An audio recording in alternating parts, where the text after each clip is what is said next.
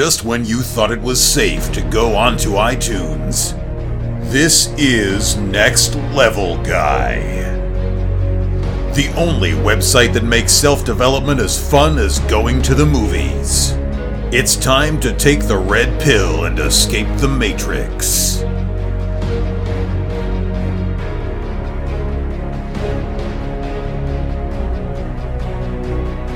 What's happening, guys? It's time for another episode of the Next Level Guy Show podcast with your favourite tutor, Ian Dawson-Mackay. Next Level Guy is the go-to men's interview, interest and improvement website where I quiz the experts to find out the hacks, tips, methods and protocols that you can implement in your own life to take it to the next level and live happier, healthier, wealthier, sexier and so much more. Today's guest is former FBI negotiator Chris Voss. Chris has over 24 years of FBI experience and was a former FBI lead international kidnapping negotiator. He's also the author of the amazing negotiation bestseller, Never Split the Difference. In this interview, we discuss his story, negotiation, communication methods, and what is said versus what can actually be understood, red flags to watch out for, how to bond with those you communicate with, how to negotiate more effectively, and so much more. I learned so much about communication from this interview, and this is really only about 10% of the gems in his book, so I suggest you also get a copy today. Now let's get to the interview. Hope you enjoy. So thank you so much for doing this, Chris. I really appreciate it. Loving your material. I even bought it on Kindle rather than getting a free copy. That's how much I love it as an interview. So for those people who don't know who you are, and you met them in a cliche social setting, how do you explain what you've done? Because you've had some career and it just gets better and better. Yeah, well, I'm a retired FBI hostage negotiator. I was the FBI's lead international kidnapping negotiator. And then I turned around and started teaching hostage negotiation as a business negotiation tool, first at Harvard, then at Georgetown and USC. And we put out a book that's been killing it ever since it came out. I told somebody today it was number 15 overall on the most read, most sold on Amazon. And they said, 15 in the business category. And I said, no, 15 overall for everything, most read, most sold category. Yeah, so the book's done well. It's resonated with people because it's easy to get the concepts and apply them. And it applies in every aspect of your life. Definitely, because that's what I noticed in the book when I first thought, it's a negotiation book. It'll be stuffy, it'll be boring, it'll be on about like statistical analysis and stuff. But the concept in the books are really sort of easy to get into and understand and apply. But I'm interested, like, I've read before about, that you were about the SWOT and the tactic, you wanted to learn about negotiations instead of doing the SWOT because of the impact it was having on your body. But where does it come from before then?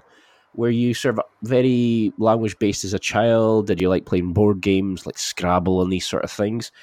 Was there a point that you can remember that really got you into dealing with people, negotiating, how words and vocal communications affect us and how we act? Well, I always wanted to learn better ways to do things. And so if you could describe something to somebody to get a situation over with, like I remember when I was a cop, if I would show up and there would be a problem and the police would be talking to the citizens and it wouldn't be going that well, they wouldn't disperse. If I could whisper something in somebody's ear, would they leave? I remember walking onto the scene of a domestic disturbance. This guy's bent out of shape at how he's being treated. The police are trying to get him to leave. And he just feels wronged. And he's getting ready to go to jail only because he won't leave. And I remember I whispered in his buddy's ear and I said, you guys are good if you just get out of here. If you let your buddy still continue to argue with my other police officers that are here, they're going to take him to jail. And the realization comes over his face and he whispers in his buddy's ear and then he grabs his buddy by the arm and just drags him out. And then the other police officers looked at me with what did you say to that guy to get him to drag his friend out? So, how can you solve situations more quickly is something that I've always kind of been. I love that kind of approach because there's things you mentioned in the book that when you brought it up, you notice more and more the use of personal pronouns, the way that we kind of address each other, like the cognitive biases that we have. Things that we don't even really understand, but once you identify it, it's very hard not to see it. And, is there a Right. universal sort of list of things that would make anybody listening right now a better negotiator, or is it dependent on the situation, the people, the emotional connection between people? How, your principles, do they work for everybody, or is there a kind of limit depending on who's involved, the nature, that sort of thing? Yeah, and that's a great question, because every hostage negotiation team in the world uses the same basic 8 skills. So how do you approach people on a human nature level? Because they're using skills that work on human beings, not because they're Africans, not because they're Latins, not because they're Asians, not because they're Western Europeans. It works because they're people. That's why every hostage negotiation team uses the same skills. So yeah, to start with, first of all, we're all the idea that we're all wired kind of the same, and you want to respect other people's culture, but most of the time, people, how do I deal with the Chinese? Do I gotta bow? Do I gotta drink tea? Do I gotta bring them a present? What do I gotta do? Well, that's all surface stuff. Let's go at people on a human nature basis. And the ridiculous thing is, every human being really likes being heard. So you'll actually gain the upper hand in a negotiation and getting what you want by making the other side feel like they at least got a chance to make their case. And then that doesn't matter where you are. Everybody wants to be heard, and there are actually tremendous bargaining advantages to be gained from that. So that's one of the silly things right off the bat, works in every single culture. Because that's the thing that I've really liked about your material, is that it can be applied for everybody. You read some of these books and they'll say, this is the key concepts, and you think, yeah, that's fine if you're in that situation with those kind of people. You're at that sort of level, and your stuff could be immediately applied and it could fix negotiations. Now, I particularly like the bit about where you explain to people how negotiations affect every aspect of our lives, because too many people think it's just the boardroom business, the stuffy kind of approach. But you're talking about like negotiating with your child for them to go to bed, with your girlfriend, with your friends, with your guys you work with.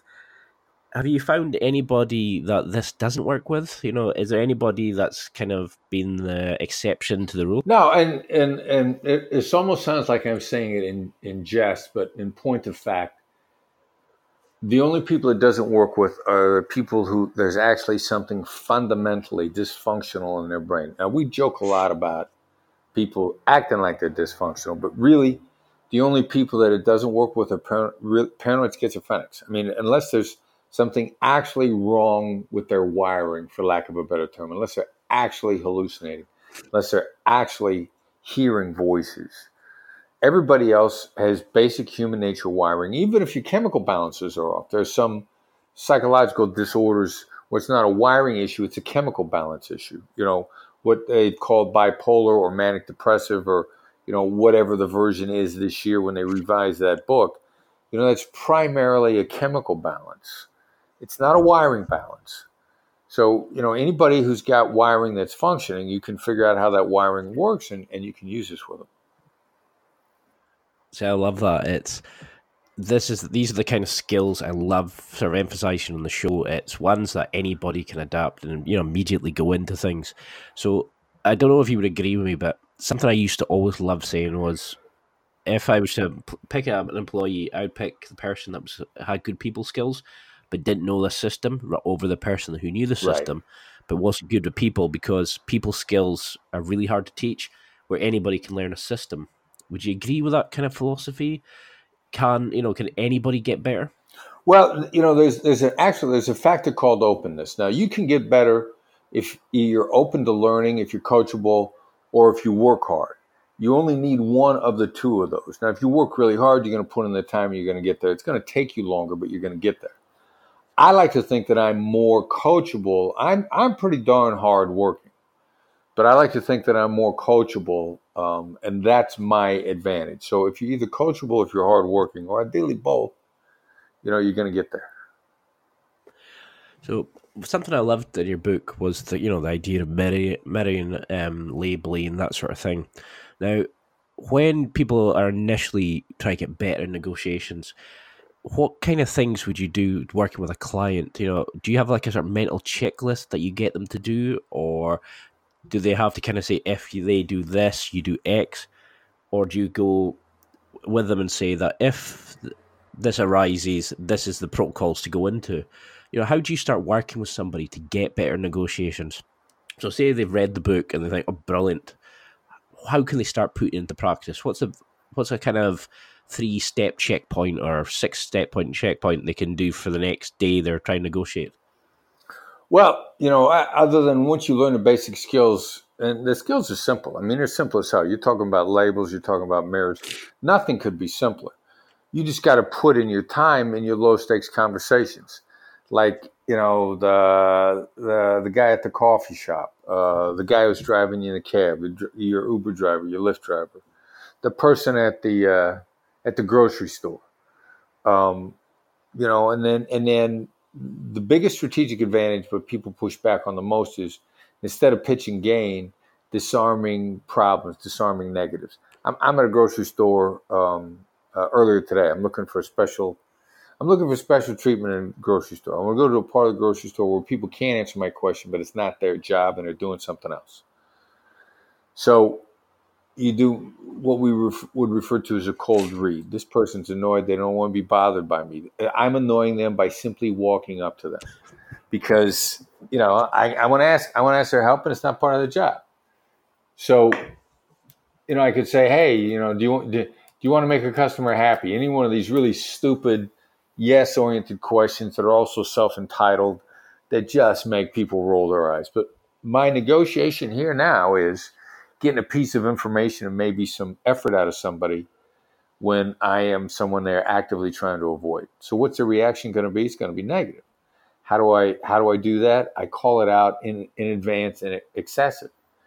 So I walk up to this person behind the counter and I go like, look, I'm getting ready to make your day extremely difficult.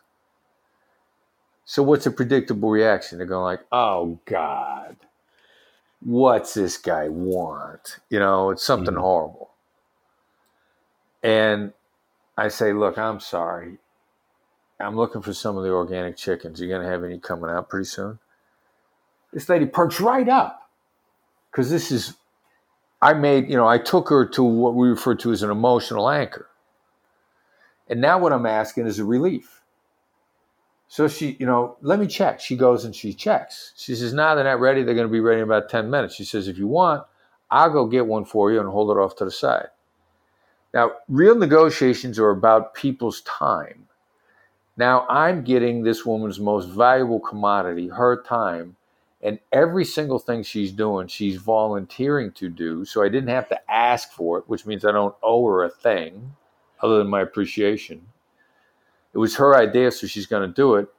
And on top of that, she actually felt pretty good about it. And it's a relief because my initial emotion shift that I gave her made it sound like, God knows what went through her mind.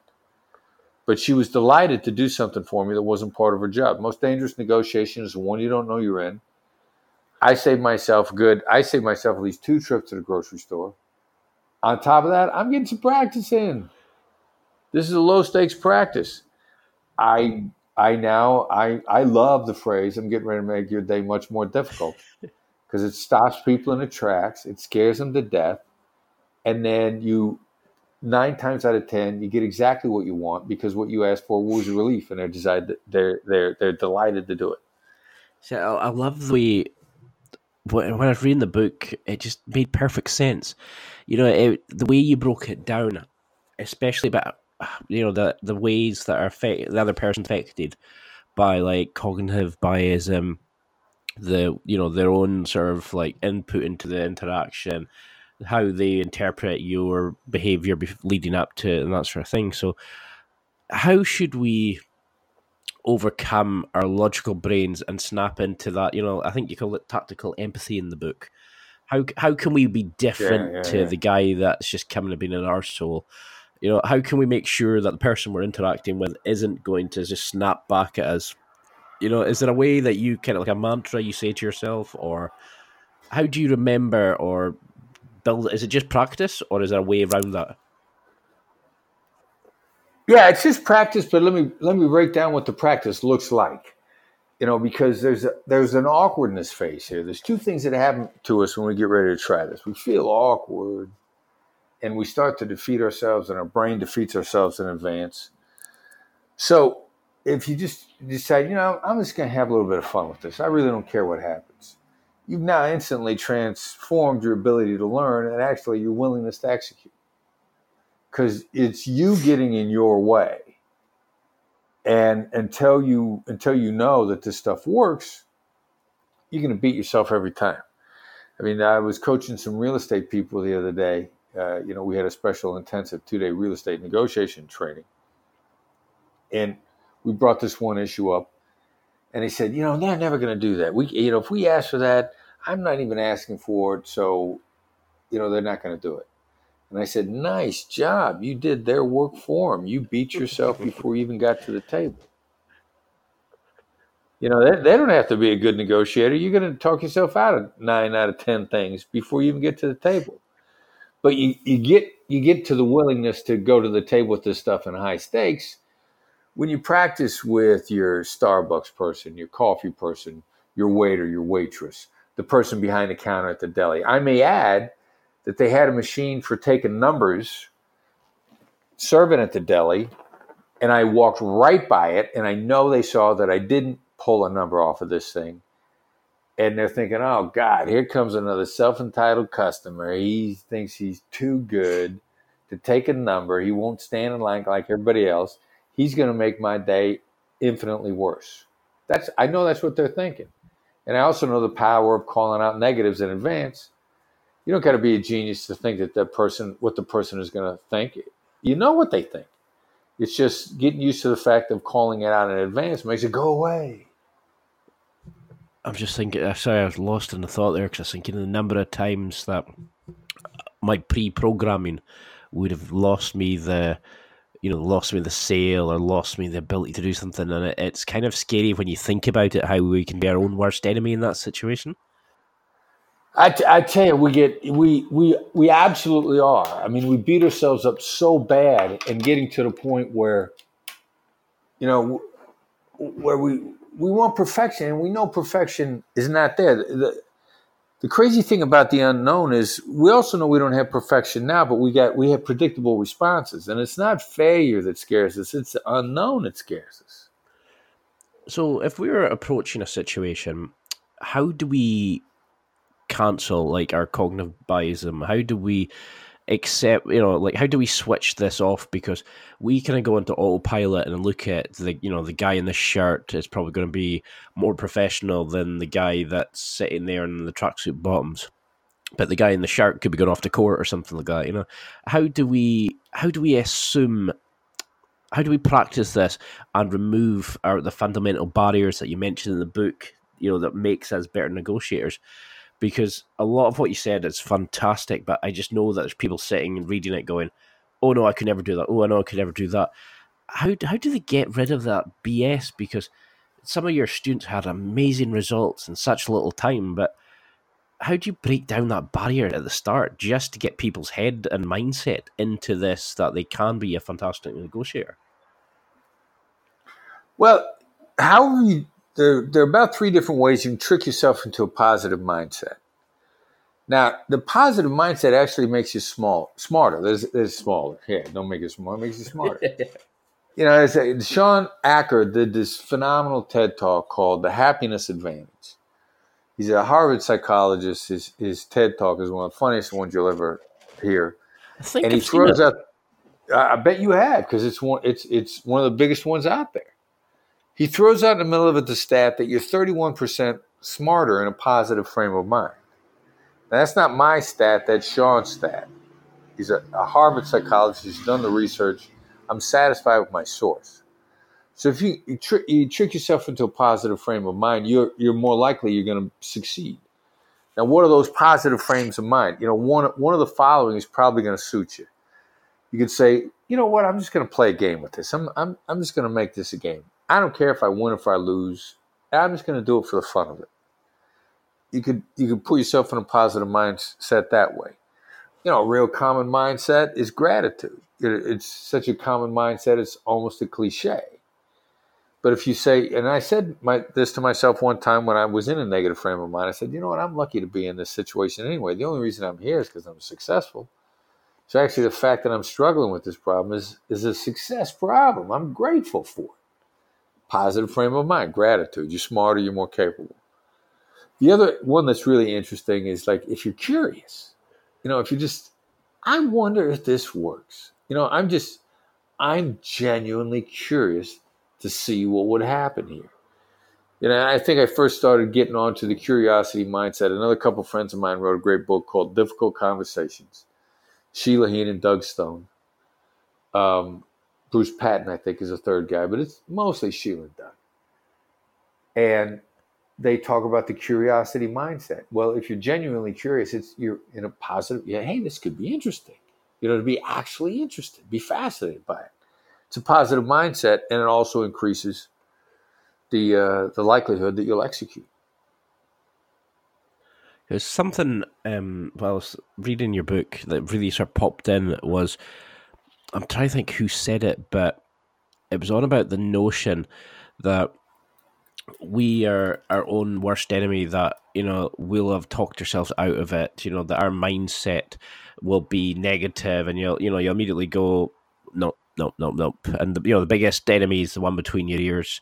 Yeah. So I love the things you were talking about, like the accusation audit and overcoming the bias and stuff like that. So now we've got somebody listening, they're thinking, you know what, I can do this. Now I can see negotiations in my life that I could make better. I could get a pay rise. I could get my daughter to stay in her bed after she goes to bed. I can be a better partner. I can better connection with friends and stuff like that. Now, you list a number of amazing techniques and stuff, but how do we overcome that initial thing that a lot of people struggle with, when they're dealing with negotiations, that the people are, how do I say this nicely? They can start going mental, it's the emotions start running, and then it goes tit for tat, that, you said this and you said that, and then they fight you back on it. How can we make sure that we overcome, that side of things, remove emotions? Or are emotions always in a negotiation? You just need to learn to play them intelligently. Can it ever just become emotionless? Well, it's not that emotions are bad, it's that negative emotions are bad. And, we sort of broad brush this idea when we say to somebody, hey, look, you're being emotional. The emotions we're talking about is they're angry, they're sad, it's some version of anger. So the broad brush term for emotions really is pointed at negative emotions. Negative emotions constrict our thinking. There's an old saying, if you give a speech while you're angry, it'll be the greatest speech you ever regret. So your thinking is constricted with negative emotions, fear, anger. They're all a version of fear, jealousy, concern, whatever it is. They actually constrict our brain's ability to work. And the flip side of it is positive emotions, again, expand our mental capacity. So it's negative emotions that are our problem, and where we really draw the line, because when the moment that your emotions are no longer intertwined in your thinking is when you're dead.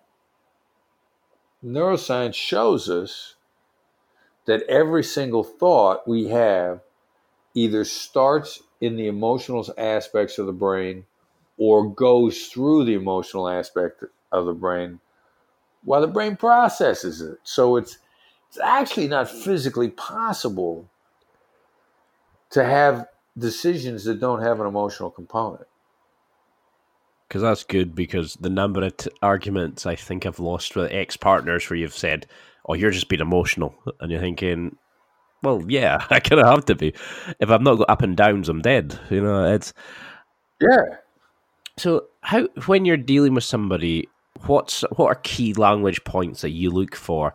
I love the story in the book about the bank robbery where you noticed the overuse of like personal pronouns, for example. Do you find yourself automatically looking for these kind of things? Are there indicator like red flags in the way somebody speaks that you particularly look for that says that they're leading towards A, so I need to do protocol B?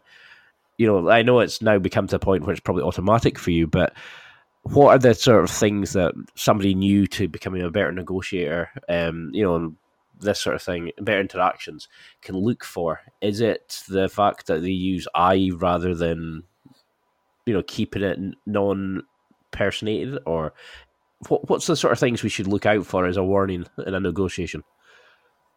Well, yeah, what are the red flags to let me know right away that I got a problem child on the other side of the table, right? So, yeah, the personal pronouns early on, what's the difference there? If you get somebody who's in love with singular pronouns, I, me, my, this person is going to overstate their influence on their side, and they have little or no influence whatsoever.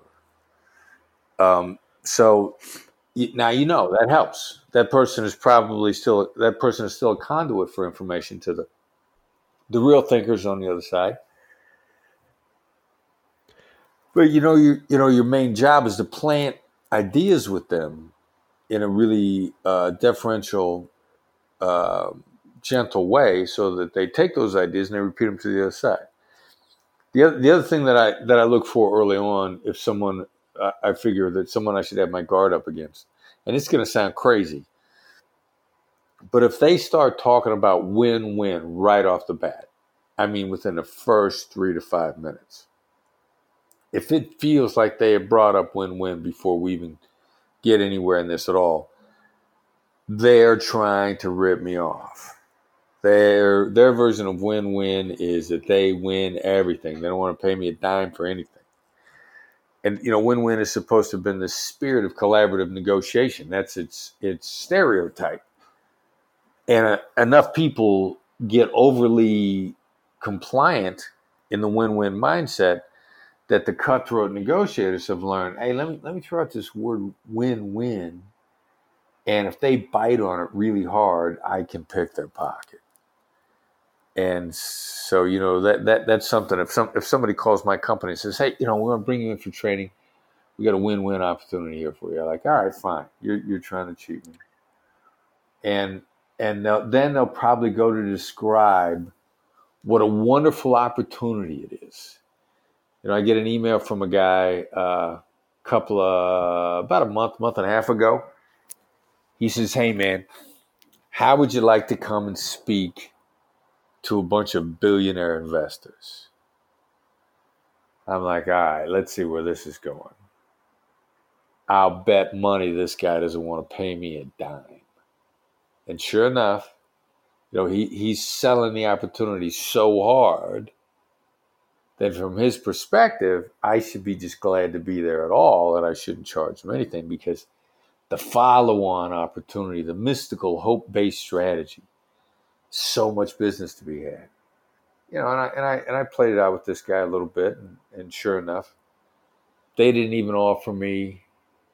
They offered me 5% of my normal fee. That's nice of them. Yeah, and he thought he was being generous. He said, well, you're going to be in Las Vegas anyway, and so it's not going to cost you to get it. It's not going to cost you to be here anyway, and you just stop by, on your way to the airport from the hotel, so you're not going to need any hotel money. And since you're stopping by on your way from the airport to the hotel, you're not going to need money for food. You're not going to need money for this. Not going to need money for that. So, be worth it to you, because otherwise you wouldn't get anything. And I'm like, oh, Jesus. All right. I saw this coming a long ways away. So when up front they're selling you on what a great opportunity it is, I'm here to tell you they don't want to pay you a dime.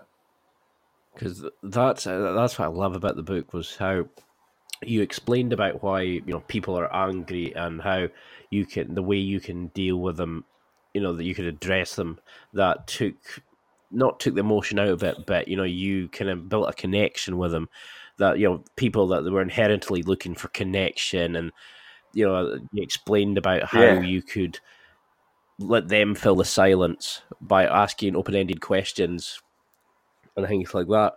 But when you look at it now, do you have to change your approach if it's a single person, if it's a group, if it's a presentation, if it's online, if it's offline? Does this change at all? Because surely communication is communication regardless of the nature of it. Or, do people put on different levels of show depending on who's in the room that you have to watch for? Or, is it the usual adage that, the loudest person in the room is the weakest person? Well, yeah, the people that are hanging back, the people that are being real quiet, they're the ones that are soaking up the information. Those are the people that you want to get to. Absolutely. They're always the most influential people in the room are always the quietest. Because they know they're influential and they're trying to stay back. They're not trying to prove nothing to anybody. So, yeah.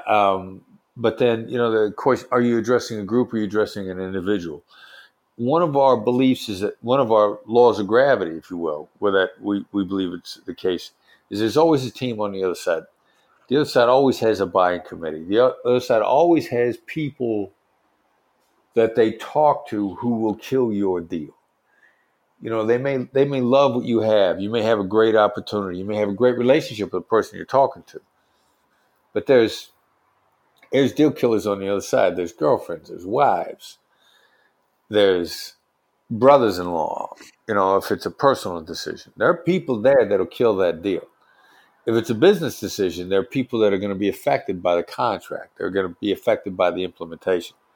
So you're much better off if you live by the rule. There's always a team on the other side. There's always a number of people who can not just make the decision, but kill it. So if I got a bunch of them in a room, or if I only got one of them in the room, I need to worry about the dynamics of all of them. And that sounds like a lot of extra work, but then you got to ask yourself, how much work is it when you put in time to get the deal and then the deal gets destroyed by somebody who wasn't even there? That's the real waste of time. And so the stitch in time, so to speak, is to start to take these people into account from the very beginning. Your overall commitment to the deal is less, and you don't lose deals.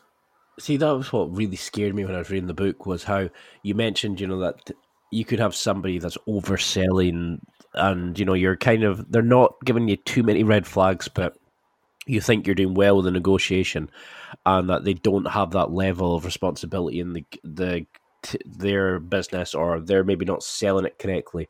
And these people are going to come in and just kill it. So how can you plan around this? You mentioned a couple of strategies in your book about some questions or prompts that you could ask to the person to make sure that what you're negotiating is going to be suitable. Could you go into a wee bit, is it a sample way? Because I don't want to give too much away. Yeah. No, you design your way in there with how questions and what questions. Or, how do the people who are going to be affected by this contract, how do they react? What do they think about this? How did this break down last time? Who's going to want to put in their 2 cents or maybe undermine you after you get a signature? You start asking, what you do is you really shift out of getting yes and get into implementation. We like to say yes is nothing without how. You start getting into how, and how do the people who are going to be affected, how do they react to this?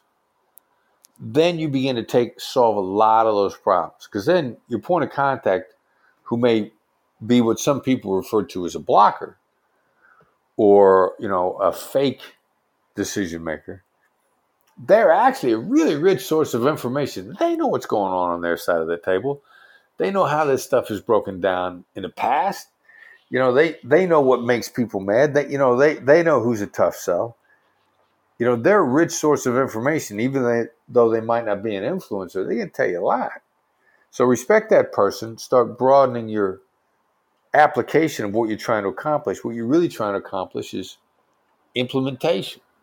Then things start to change and you run into fewer implementation problems. You make money. Well, I hope you're all enjoying this interview so far. I just wanted to give you a quick break just now and let you know about my affiliate schemes and products that are currently on the market.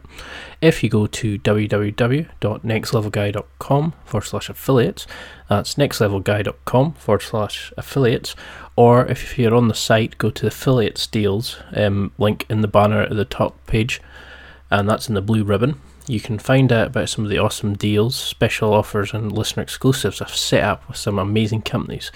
There are special offers, listener deals, and discount codes available here. I'm always updating it. The companies include things like Amazon, Under Armour, there's Gains Books, then there's some more XXX stuff, shall we say. There's some supplement companies, there's some clothing companies. There's some ones there if you want to get better with women, if you want to learn to cook better, if you want to do anything better. There's something there for everybody. Get a gift for yourself, get a gift for somebody that you're trying to get into their life, get a gift for somebody like a family member, get a gift for a holiday. Really, there's something there for everybody. Use it and abuse it. I don't get any information on you, what you purchase, etc. All I get is a small commission from the company for you using my links. So again, go to www.nextlevelguy.com/affiliates or click on the affiliates deals banner and enjoy. Now let's get back to the interview. Enough waffle from me. Yeah, it's amazing just like how the hardest thing that most people think is, I've got to get that contract right. I've got to make sure it's signed and triplicated. I've got to make sure the documents are in order. And there's so much around just how you speak to somebody, how you deal with them, what they're saying, how they're saying it, that we don't even take into granted. And it's amazing communication. And it blew me away when you were talking about in the book about like the bank robbery, how the old style of policing, was just to give orders, where you started that kind of way of dealing with people on an emotional basis. Why is this not taught, do you think, in like public schools and stuff like that? Is it too difficult for younger people to sort of comprehend? Do you have to get a bit of life experience before you truly understand this kind of negotiation? Or, why is it not a kind of the prime method that a lot of like younger people are taught? Because surely it would change their lives. It's nuts. It's nuts. I don't know if it's because it's hard to quantify, in real hard numbers, like not just in junior high, basic education, whatever country you're in, they're kind of different, sort of split out in different levels in the US and the UK. But like in a business school, I haven't seen a business school yet where negotiation was a required class. It's optional in every business school that I've seen. Now that's insane. How do they justify that? How do they think about that? But we got educational systems that are set up around, certain academic credentials, academic criteria. And then the problem is once that system is set up like that, we're asking people who don't have the power to change how they're compensated to change what they're doing. Like our academics are, they're not compensated on how effective people actually are. They're compensated on, did the person that came through the door meet the criteria that we set up? But did we prove that the criteria that we set up actually correlates with real world performance? That's that last step there that we haven't proven. So nobody teaches negotiation. Nobody makes it a required part of their curriculum.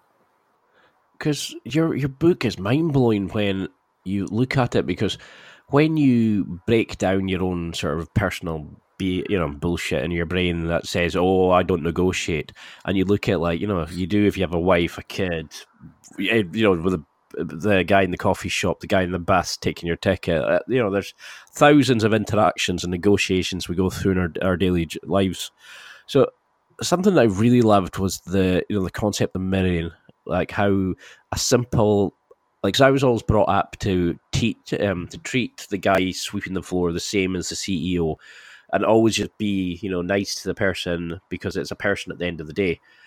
Too many people will phone like the bank and they'll give the person on the phone a complete bollocking because something happened in their account and they don't need to see the person, they don't need to deal with them. Whereas to me, I know what it's like to be on the other end. So you show empathy and you chat away.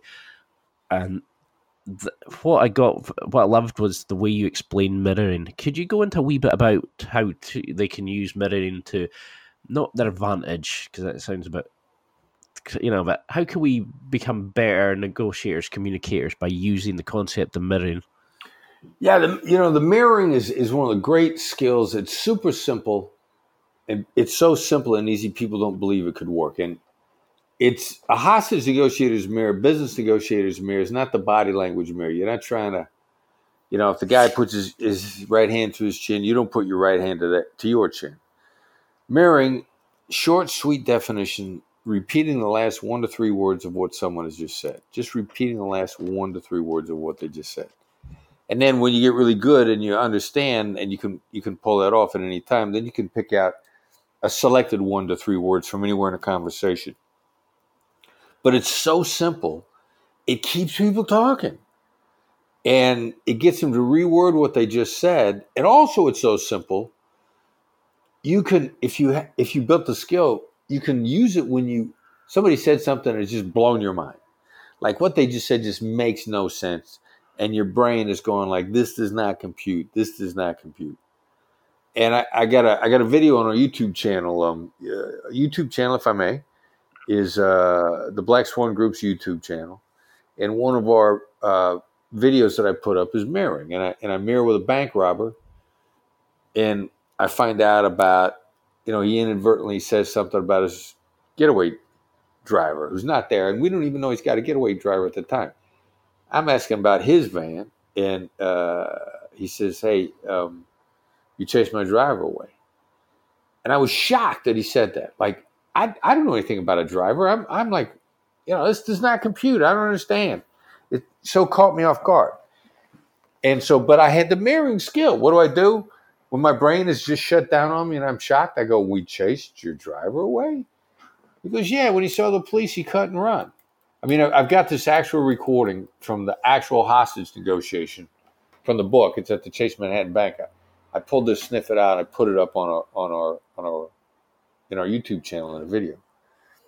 Like, we didn't even know there was a bank robber at that time. And that one statement is what ended up causing the getaway driver to get arrested, and he had to plead because that tied him. Finally, we had something that tied him to the bank robbery. I just said it because my brain had shut down. The mirror is such a great skill. And when you mirror, the other side's going to say stuff they probably wouldn't say otherwise. And that's exactly what this bank robber said. Yeah, I loved it when I read it because I noticed like that a lot of the interviews that you were doing when the book first came out, people were amazed at like just how the open-ended questions were, could do this, could do that. But I was blown away by the way you can't talk about the concept of labeling, about mirroring, etc. Because I was into pickup when I was a bit younger, and the whole dating mirroring thing about how you move your hand to mirror how she's got her hand, or you sit in a certain, and I thought, oh no, here we go. But I love that concept because you almost invite that person to go further and to explain. It's like, if you stay silent and the person who speaks next is the weaker one because they need to fill that space. They feel uncomfortable that there is no communication going on. So you mentioned about the voice and things like that. So when you're dealing with somebody that is on the phone, or like you're dealing with a bank, where it's like you're 100 yards across the road, what are you listening from the voice? You mentioned there's 3 kinds of voice. You mentioned how you had a team listening for like the ticks in the voice, the noise in the background, another person checking on the language, another person dealing with the person. How can we be listening and understanding and picking these kind of, like things that can work to our advantage while we're on the phone? Is there something that we should be thinking as the call's going on? Should we have a wee checklist before we go to a negotiation? How would you start building, if somebody's wanting to be like a better sales caller, how would they go about it? Well, yeah, what are you looking for? Sort of 2 things. combine two ideas. Vision drives decision. And the best indicator of future behavior is past behavior. So you're trying to get somebody to make a decision. Figure out how they made a similar decision in the past. Really high likelihood that's how they're going to make this decision. If you're in business, what's your relationship to them? Have they ever made this kind of a decision in the past with someone who bears a similar relationship between the two of you? Like, are they a brand new client, and how big of a deal is this decision? Did they ever make this decision with somebody they just met? Because if they're a brand new client, you don't have a pre-existing relationship with them. Some people will make that decision, some people won't. If they made it with someone they just met, what was their criteria? Well, I went to experts. What experts can I turn you on to? Because past behavior is going to drive future behavior. And so you use hostage negotiation skills to get in there to kind of figure out what's going on in their brain and to pull the information, how did this go in the past? Where did it fall down? What did you learn from it? Those are all questions that'll tell you how they made the decision in the past, what they think of that decision, which is now going to give you a great basis of predicting how they're going to move forward. So that in and of itself, just understanding vision drives decision and the best indicator of future behavior is past behavior, gives you a lot to work with. I love how you fix people by dealing with the concepts around it, how it's built. You're not saying to people, here's the script, this is what you have to say, because it's maybe not going to fit the person's personality, it's going to come across as fake, etc. Like one of the simplest tips you gave in the book, which blew me away, was about like slowing down how I speak. Yeah. And I found that I was thinking, I kind of talk slowly, I talk clearly.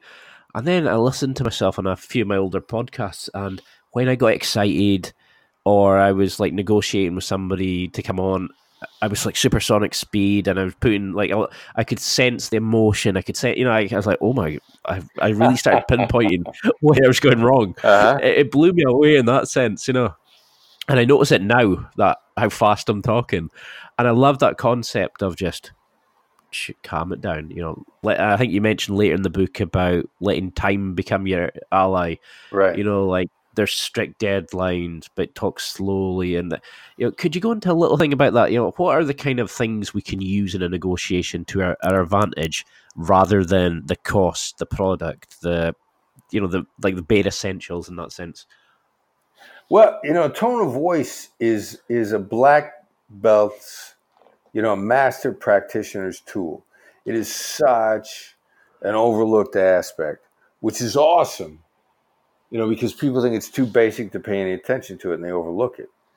But, the downward inflection, that's a great voice to use when you really want the other side to know a certain point is not going to change. And what it does is it lets them hear it and feel rock solid about you. And they don't get backed into a corner. It keeps you from raising your voice and, having to yell at them and tell them you're not going to change it, or threaten them if they try to change it. Our favorite one is whenever somebody tries to sneak a work for hire clause into one of our contracts, we don't do work for hire because it gives away our intellectual property. So we're just never going to do it.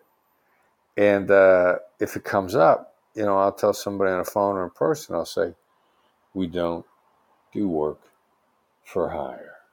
Just like that. And they get this feeling that that's just not going to go away. And it's not. But now we don't got to argue about it. I don't threaten them. I don't give them false trade-offs. I don't back them into a corner. I make all these emotionally intelligent moves that I understand moves me, and it's to my advantage about 2 moves ahead. You don't want to think any farther than 2 moves ahead. But it gets me 2 moves ahead, and it leads me where I want to be, and there's no argument. Because that's what blew me away was I realized, like, one of my other things I do, apart from running a great podcast, hopefully, is I work with students in university. And I was thinking that I was quite good with dealing with them, explaining, but sometimes they try to take advantage of your good nature. Mm-hmm. And I never noticed. Say it isn't so. No, I noticed like how when you mentioned that about the downward and the upward like connotations you put on things, that I was maybe leaving things open to interpretation or another question, that I Right. wasn't being strict enough. And that's something I struggle with, was dealing with a situation where they've not done something and I've been the pal to them, but I need to tell them, no, there's no chance you're getting your visa sorted, or like, you have to go way back to your home country and get it sorted, or you have to do this. They kind of think, oh, well, because he's always been so nice. I struggle with that confrontational side of things, the standing up and being that strict kind of person when I've kind of maybe been a different kind of personality before. So how can people listening be better at confronting people, standing their ground? Is there language that we should be using? Is there a tone of voice? Because I noticed you mentioned about that tone, the authoritarian tone is not a good tone to use. So how should I adapt what I'm saying or the way I'm saying it to make sure that they get the point across, that they've got to bust and get their ass moving and get whatever it is that I'm asking for? Yeah, there's a couple of tiny little touches you can usually put into something like, downward inflecting with a smile. It helps it land more softly. The softer your words land, the more likely they are to sink in, the more confident you appear. I can always tell when somebody is really insecure because they have to appear really confident and really right. And, really authoritarian. I mean, typically the more authoritarian somebody appears in their demeanor, the more ordering they are, the more insecure they are. I mean, they're horrified. And I've even said to people, are you so afraid that I won't do what you ask that you can't ask me nicely? Now, the way I said that was also very intentional just now, because it was mostly downward inflecting. I wanted to have a little bit of a smile, but at the very end I hesitated. Then I threw a little bit of an upward inflection at the end. I said, you can't say it nicely. And that upward inflection at the tail end helps it land without that landing being an explosion. I need my words to land in a way that doesn't make people feel backed into a corner. And then chances that they're going to comply then are very high. I love that, because that's the problem, is when you are trying to be not confrontational, but when you're trying to be the dominant one, where you've got to get them to do something because of like government regulations or because some protocol the university has. It was almost like I was letting them either have an open it sounded like it was a question, or sometimes I would say it and I would come across as a bit of a dick, and they would go, geez, you didn't need to say it like that, and I didn't even mean to be like that. And that's what I liked about the book, where you were saying simple things like what a difference a smile makes. Right. But then you were talking about anchoring and mirroring, and there's something there for everybody, no matter what stage they're at. And that kind of section in the book alone made me better with my students, where I was kind of understanding where they were coming from and understanding where they're, like when they came in and maybe they were being like quite abrasive because of some emotional thing that was happening to them. And I was trying to explain it to other people, like how amazing your book is, because it actually identifies and shows the things that makes us not just better negotiators, but better people, better communicators. We understand each other, like the tactical empathy. Right. And that it blows me away that you deserve all the credit you're getting for this book, because it is simply amazing. What has been like the favorite part of writing the book? Was there something that you'd held on as a standard belief that when you started analyzing it for the book, that it really kind of changed your opinion on it? Or, has there been a client transformation that has been your absolute favorite when you hear it and you read it back now? I don't know that there's anything that much changed my opinion on it. There's a few things we'd say differently. Like we have a section in the book about leverage. And when we collaborated on this book, my son and I really wrote the book My son helped so much. I mean, he should be listed as a co-author because he contributed so many thoughts and ideas. I had to hire him. Otherwise, he'd give me a hard time about the book. But then, we're talking with our co-author, Tal Ross. Tal's a genius business writer. And Tal says, you guys aren't talking about leverage here. And, I said, well, there's always leverage. So you just take an emotional intelligence approach. You don't worry about it. And he's like, no. It's you can't do that. Everybody thinks in terms of leverage. We got to put some leverage stuff in there. So we put some stuff in a book about normative leverage and relative leverage, and we tried to describe leverage as this non-stationary idea. Because the other problem with leverage is, I'm sitting the other night, people say, how do we get leverage? How do we get leverage? What you got to do in this negotiations, you got to get leverage on the other side. Well, they're talking about leverage as if it's a house. You build it and it's there. Or it's a building. Like it's something stable. It's not stable. And it doesn't really matter what leverage you have on somebody. What matters is what they think of the leverage you have on them. Which means you could have the leverage is supposed to be the ability to inflict harm. But if they don't care about that harm, you got no leverage. We learned that the hard way in hostage negotiation. Because we figured all we had to do was show up and threaten to kill people, and they come out. Put a SWAT team outside and say, come out and we'll kill you. Which is really what the SWAT team is there for. And people would say, kill me. Because they would decide that our leverage was no good. They'd discard it. So now, because of that, we don't talk about leverage anymore. We talk about influence. You're a smarter negotiator. You're a more effective negotiator when you focus on influence instead of leverage. And now when we talk about people, we talk about influence. We talk about what's durable influence, what's fleeting influence. How do you establish influence that lasts? How do you establish trust-based influence? And it lasts and it sticks around. And, the influence that doesn't last is you ask people a bunch of yes questions, you get them to say yes to stuff. That does not last. Your influence from yes lasts for as long as you're in the room. And the minute you step out the door, that influence is gone. So we really focus much more on influence now than leverage. It's when I'm just thinking about like some of the chapters in the book. There's a chapter there about getting getting a raise in your salary. About there's a chapter there about how to deal with people like a bank robber. There's all these kind of amazing things. I mean, we've been talking for almost an hour around the book. We haven't even gone into like the kind of key components in it, the key concepts. So I definitely have to have you on again. Just the ability, the amount of stuff we can chat about communication is mind blowing.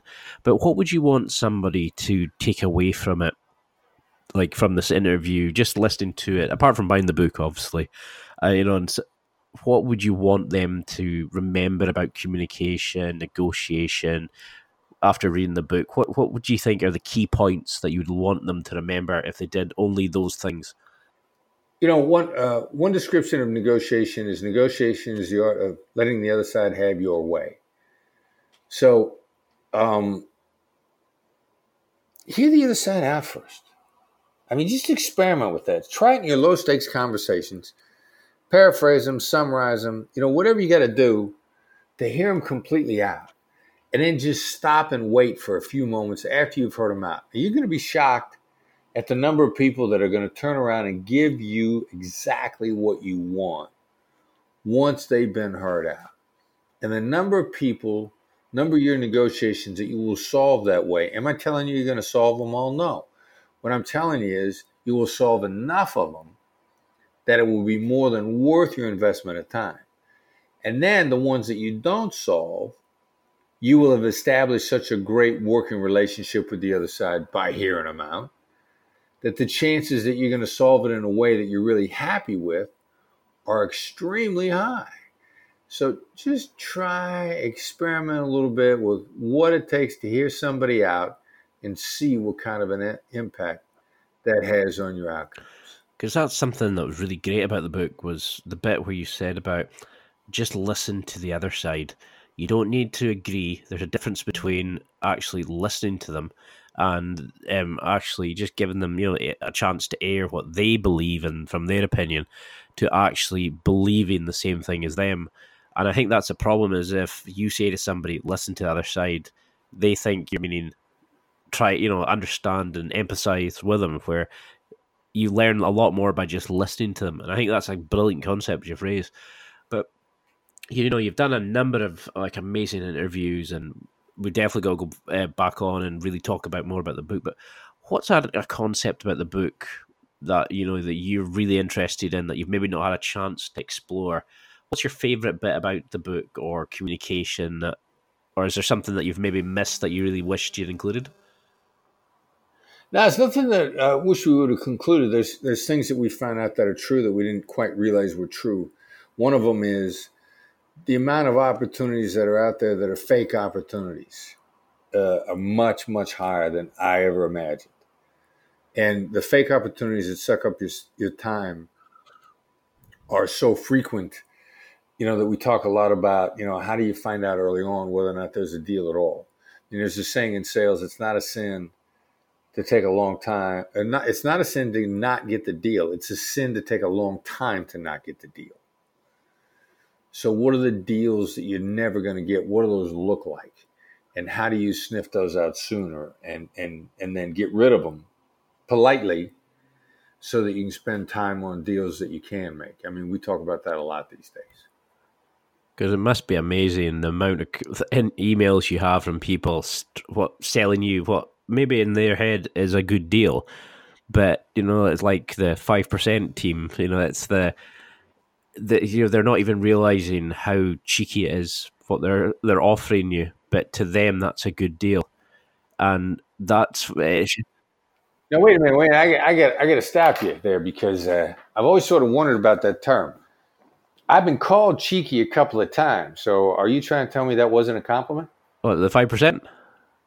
No, you said, how cheeky it was for them to do that. I mean, I've been called cheeky a couple of times. Oh, no. Well, it depends. It depends. It's usually not that good, though, is it? No, not really. You can have a girlfriend who calls you cheeky in a conversation. You're like, oh, you cheeky wee soul, or you cheeky wee sod. Like, that's a good thing. Huh? But you can also have it cheeky as a negative thing. Now, I'm Scottish. Now, we're weird in that we can call. I don't know if you're okay with it, but we can use the word cunt as an offensive term, but we can also use it as like a pally term. It's almost like a term of endearment, and it's what a lot of people struggle with because we use language in a weird kind of way, and that was something I was meaning to go into, was about different cultures using different kinds of language. Does it matter that? Are you ever afraid that there might be a phrase that you're going to use that seems legitimate in negotiating skills, but is going to cause problems down the line? Or is there always a way that you can bring it back and, just mirroring their kind of language and allowing them to build the kind of language and terminology and the way they speak and using the body language, you let them start so you can mirror them? Do you ever worry about the way society's changing, like what do you call it, rhyming, slang, and all this kind of stuff? Yeah, well, here's the way around that, because you're always going to make mistakes. That's the bottom line. You're going to make a mistake somewhere along the line. It's the accumulation of what's come up to that point as to how your mistake is accepted. So, universally, deference works with everybody. If you're deferential, if you're hearing the other side out, if you're genuinely respectful all the time, then they will forgive you for those mistakes. And you're going to make mistakes. It's impossible to be error-free. It's impossible to drop into another culture. Heck, we make mistakes with each other because we misread the situation. So if you stick to deference and respect and hearing people out, then you drop a word that in one language is just a routine joke and in another language is horrible, then they'll forgive you for it because it's the context of how you threw it out there. And people know you're going to make mistakes. They're going to forgive you as long as you're deferential and respectful. I love that. You basically break down how to be a better person, how to communicate better, but you break down a lot of the people's natural like walls they're going to put up and say, "Oh, I could never do that." Why? Oh, you can't smile when you speak to somebody. Oh, right. That you Yeah. can't do that. You can't do that. What happens if I say something wrong? Well, like you've just explained, the book is amazing in that sense, and it's one of the few books lately. I mean, I get a lot of them to read for interviews and stuff that I've really got into. I had it on the Kindle, I had it on the phone app. That I was constantly like, I started utilizing it straight away, and it blew me away that I was just getting into it, and I could see results straight away. So the book is a must buy for people. But do you get to a point now where family members and like partners and stuff like that are going, "Oh yeah, stop mirroring me. Oh no, you're uncreating my terms, or you're creating an emotional state." Do they get to a point where they're calling you out on things because you're maybe used to these kind of things, or can Well, you that's ever? an indicator of insecurity, and so what they're telling me is, for whatever reason, they're insecure, they're fearful, they're worried. And then, all right, so then I got to ask myself, all right, what am I doing?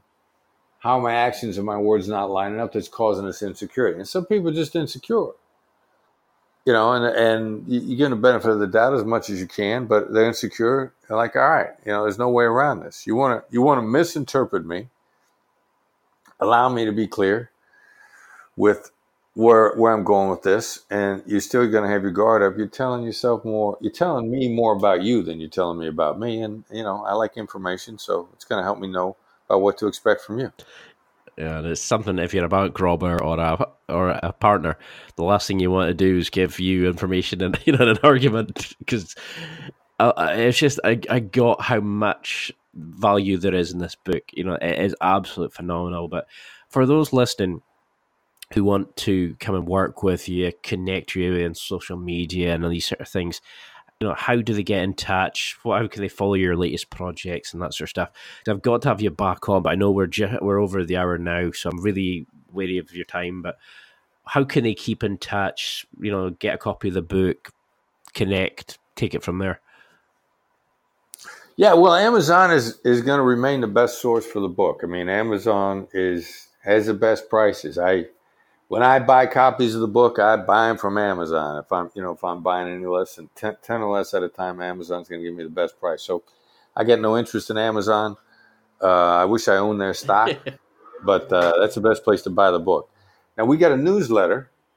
Now, the newsletter is the best way. It's a great supplement to the book. The newsletter is free. The old phrase a friend of mine used to use, if it's free, I'll take 3. And besides being free, here are the other 2 advantages to it. It's concise. Some newsletters you get, there are 10 different articles, and they're trying to be so comprehensive. You don't know what to read, so you don't read anything.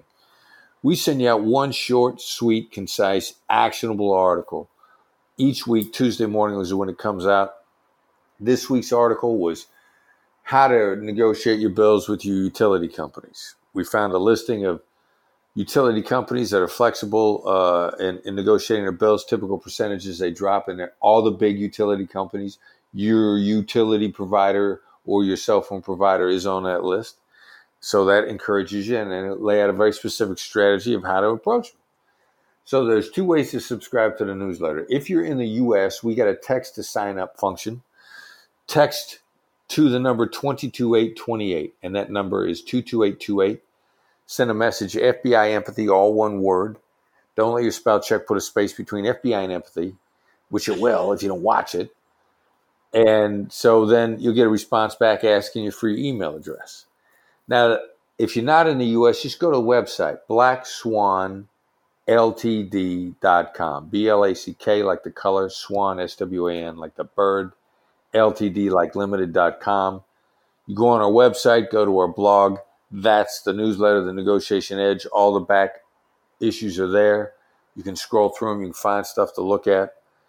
The newsletter is a gateway to everything we do. We got a lot of free stuff out there. The stuff we have on YouTube is free. Again, it's a good price. We put out a lot of content for free. You will get a long way with the book and the newsletter by itself. You decide you really want to step into the big leagues, Then we got a bunch of online training. We got a number of different options for you. We do training across the U.S. and come to our in-day training session for some real immersion and negotiation. And, we'll help you up the level of your game. I mean, I really cannot thank you enough for this. I know, I'm choked up with the cold not just now, but I've taken so much from this. The book is amazing. I generally cannot stop ranting about it and recommending it to people. Just if you're basically breathing, you're negotiating in some sense of the word. So Exactly. you need to get a copy of this book. Is there going to be a volume 2 coming out soon?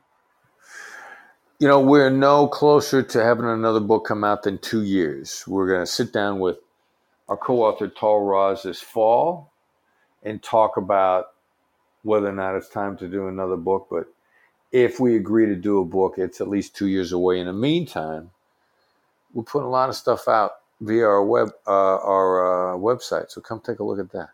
Definitely, you're absolutely killing it. You're giving away amazing content. The book is phenomenal. The floor is open to yours. Is there any training sessions, projects coming up that you want to promote? Yeah, well, we do these one-day training sessions across the country, and the most frequent description that we get from people who attend is life-changing.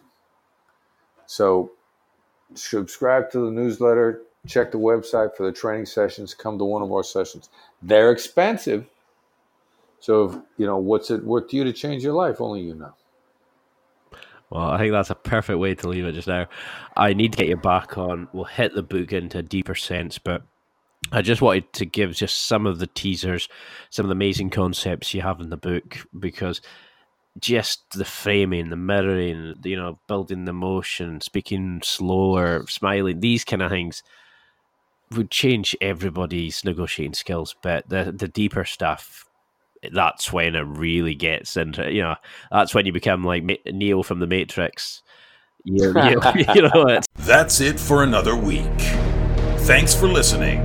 Absorb it, practice it, use it.